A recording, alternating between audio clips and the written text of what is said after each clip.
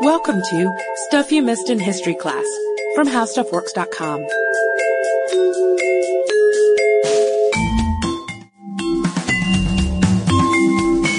Hello and welcome to the podcast. I'm Katie Lambert. And I'm Sarah Dowdy. And starting this one on a bit of a personal note, when I was a little kid, I really liked learning the stories of Catholic saints, especially the female saints. And my favorite was Tekla, who I chose as my confirmation name. They tried to kill her multiple times, but she simply refused to die.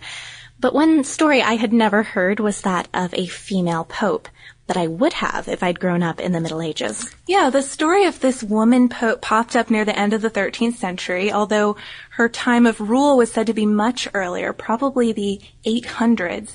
She's supposed to be German-born, but English lineage, and that sums up most of the details that we know about her. And there are many, many variations on this story, but we're going to give you the basics. So when Joan, who's also known as Agnes Gilberta and several other names, was a young woman, she fell in love, and the man she loved was a scholar. Wanting to be with him, she followed him to Athens, but she was a woman, so she couldn't be in this rarefied atmosphere of learning in this Benedictine monastery. And in a story worthy of Shakespeare, she dressed herself as a man, moving up through the ranks at this monastery because she was just so brilliant.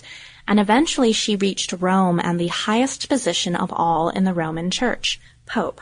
And supposedly she was Pope for 2 years, and then this shocking scene happens.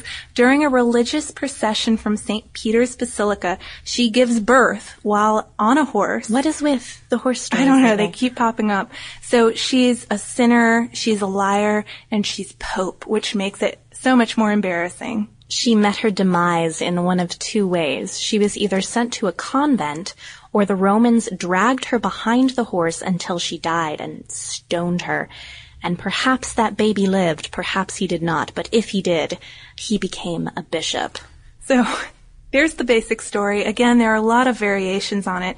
It's pretty crazy, isn't it? Well, and whether you believe it or not, people during the Middle Ages definitely did, and they were encouraged to believe it by the church. This was considered a very good example of why women needed to remain subordinate to men. Clearly, she was unfit to be the head of the Roman Church. She couldn't even get through a procession without the natural realities of a woman's body taking out over. A baby on a horse. Silly women, they have no control. And soon, these rumors were everywhere about new popes having to be checked for male genitalia by lower-ranking clergy.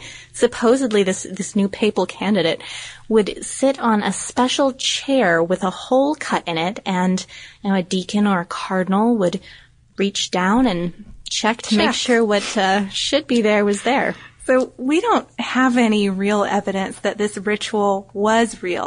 Our eyewitness accounts aren't eyewitnesses at all. And the chair, there really was a chair with a hole exists. Was probably just used for an elaborate ritual to enthrone the Pope, not to check him out. But the most important point here is that people believed this. So regardless of what we know now, people in the Middle Ages did believe all of this. That's quite the Catholic ritual right there. Jokesters at the time made the point that since so many of the popes had children, it was probably pretty easy to figure out which ones were guys and which ones weren't. Touché. And in the 16th century, it was suggested that all popes should have beards. That way, you could be sure the Pope was a man, to which I say, women with a hormonal imbalance can have beards, or if they have hypertrichosis, it's science.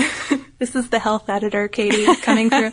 So also in the 16th century, the Reformation began, and then the church position changes. It changes very dramatically because the Protestants are starting to use Pope Joan as an anti-Catholic propaganda piece to point out that there's corruption in the church, major corruption, and problems with its hierarchy if something this dastardly could happen. And so the Catholic Church does an about-face and claim that, Pope Joan never really existed at all, guys. It's just a story, perhaps a symbolic one to teach people their lessons, but you can't claim a story is true just because it's popular. But how about now that we've moved along from this strong belief, this conviction in the Middle Ages, and then our about face in the Reformation, we are in the year 2010. So we have two sides, and we'll start with the first. There was no Pope Joan. So the church position as that, as far as papal lineage goes, it's all been men, all the way back to St. Peter. She's nowhere in the official papal history because there isn't a reason for her to be there. She didn't exist. And they make the point that of all people who would know, it would be the church. We keep a pretty big library, guys. Well, exactly. They like having their records. So if anybody knows, it's going to be them. The other point denying her existence is that the Catholic Church doesn't deny the existence of bad popes. So, John the 12th, who is quite the sinner. Yeah, so they're essentially saying if we admit to popes who murdered and tortured and fathered loads of illegitimate children, don't you think we'd admit to a female pope? Another strong point is that there isn't a single story about her from her own century. It's not until 400 years later that any of these pop up. And doesn't that strike you as a little bit odd? Yes, 400 years in, suddenly a historical figure pops up in the books. It's definitely strange and suspicious. And she was supposedly pope between Leo IV and Benedict III, but according to church records, that would have made her pope only for a few weeks, which seems a bit ridiculous. About how long the ceremony takes, it seems. The investiture. And another church position, it was made up by the Protestants after the Reformation because they hate the Catholic Church. And this is definitely not true. We've already disproved this one. The story was around long before the Reformation began. So then we have our other side. There was too a Pope Joan. So our first point, why are there all of these stories about her if she didn't exist? There must be someone this was based on. It couldn't have been made up just out of thin air, or why did the church encourage belief in it for so long and everyone at the time accepted it? Surely that says something. Yeah, Katie, I think you mentioned a writer who said if there's smoke, there's fire. And that's something to latch onto. But another point is that there aren't any other stories about her from her own time because the church erased them in the 17th century when the Protestants started using her as anti-Catholic propaganda. And in the 15th century, there was a bust of her, supposedly in the Siena Cathedral. The face was later changed to make it into someone else. So why would the church do that unless they were perhaps trying to hide her existence? Also in the 15th century, a heretic said in his trial, "Many times have the popes fallen into sin and error. For instance, when Joan was elected pope, who was a woman. Not a single person present contradicted him, and it was all clergy, so I have to admit that's a strong point in their favor." And going back to the lack of information about her, there aren't really that many records from her time anyways. The 9th century is not known for detailed record keeping, and we barely even have any information about any of the popes. So we can't say that in that little bit of time between Leo IV and Benedict III, there's conclusive evidence that she didn't exist or didn't reign between them. Right, or since there were bad records, who even knows if that was a few weeks? It could have been the 2 years and something that everyone's been saying in the first place. And, is it so implausible that a woman could disguise herself as a man and do a man's job? Maybe not the birth on the horse part, maybe not that part. So we've got our two sides, our point and our counterpoint. I do have to say, I don't think there was a Pope Joan. But there's another way you could interpret it. Perhaps there had been other female figures in the church whose stories were entangled with hers. Pope Joan is said to be on the High Priestess card in some tarot decks, but it may actually be a woman named Gulielma, who's also known as the heretic saint. And she's not really a saint, but she's a 13th century religious woman who did inspire a saint cult devoted to her, which is something that still happens today, I learned recently. Yeah, the narco saints you're talking about. So some of her followers are later burned at the stake, and according to an article from Church History by Mona Alice Jean Newman, inquisitors tore apart her tomb, burned her bones, and scattered her ashes, and of course erased every document that had to do with her life. So she's a person of interest, at least. Well, and there are certainly women who have exerted considerable influence over popes, too much for the liking of many, and other women who have inspired great devotion. And perhaps there wasn't a Pope Joan, but there was a woman who was high-ranking in the church, and that story turned into something else. So what relevance does that have for us today? Of course, the role of women in the church is still complicated. Yeah, the church today maintains that women are of equal value as men, but they're very different, and therefore they're suited to different roles. And by encouraging women to fulfill the role that nature and God has intended for them, which is motherhood, they're honoring woman's unique gifts.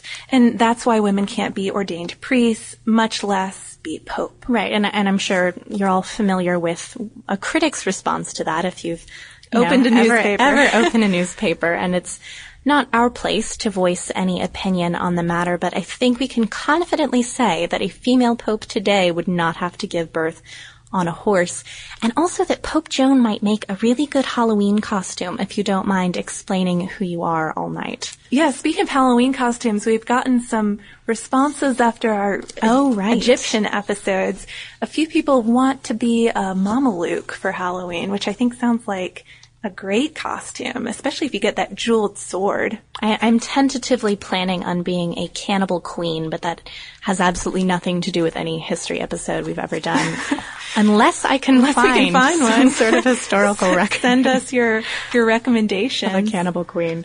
It is interesting, though, that this story has lasted for so long. We've gotten so many emails requesting the Pope Joan story, and I'd like to hear about why you think it's endured. So email us at historypodcast@howstuffworks.com and let us know your opinions. And if you have another favorite anti-pope you'd like us to talk about, again, send us an email. And speaking of email, we have some listener mail for today.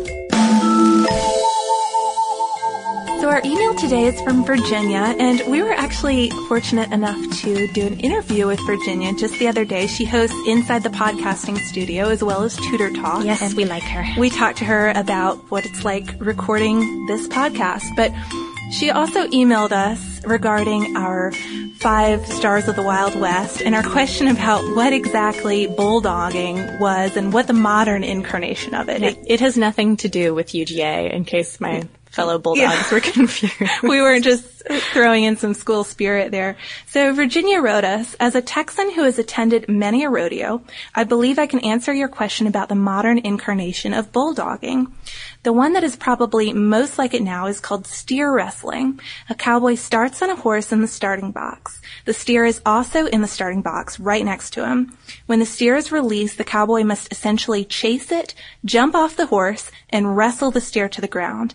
In order for the clock to stop, the steer has to fall over, at least on its side, if not on its back. The cowboy with the best time wins. If the cowboy breaks the barrier, quote, of the starting box, essentially the same as jumping the gun in racing, he gets a 10-second penalty. And she described a few other similar forms of steer wrestling, which gave me the strong desire to attend a rodeo. Oh, see, I decided I was not meant to be a rodeo queen or a rodeo attendee, but I think you can go to one maybe in Kennesaw. I remember seeing ads in high school. I do not want to attend bullfighting, no, after this Spanish incident where the bull broke up into the stands and trampled a bunch of people. So, I don't know. Maybe I'll change my mind if I watch that Spanish video. We'll talk about it later, Sarah. So thank you, Virginia, for talking with us and for sending us your rodeo tips. And if you have cool stuff to send us, again, our email is historypodcast@howstuffworks.com. We also have a Facebook fan page. You can catch up with what we're doing, and it's a cool way for us to respond to you more quickly than we can in email. And as far as that goes, Brian with a Y, I'm sorry, I spelled your name with an I. Our commenters are very involved this week.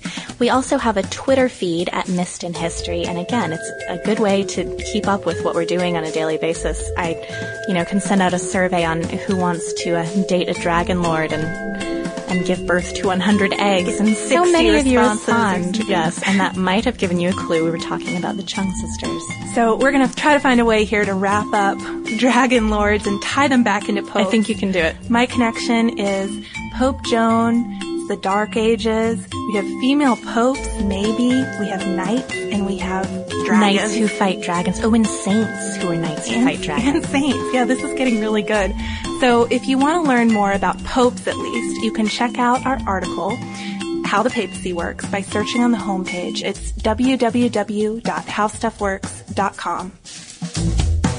For more on this and thousands of other topics, visit howstuffworks.com. And be sure to check out the Stuff You Missed in History Class blog on the howstuffworks.com homepage.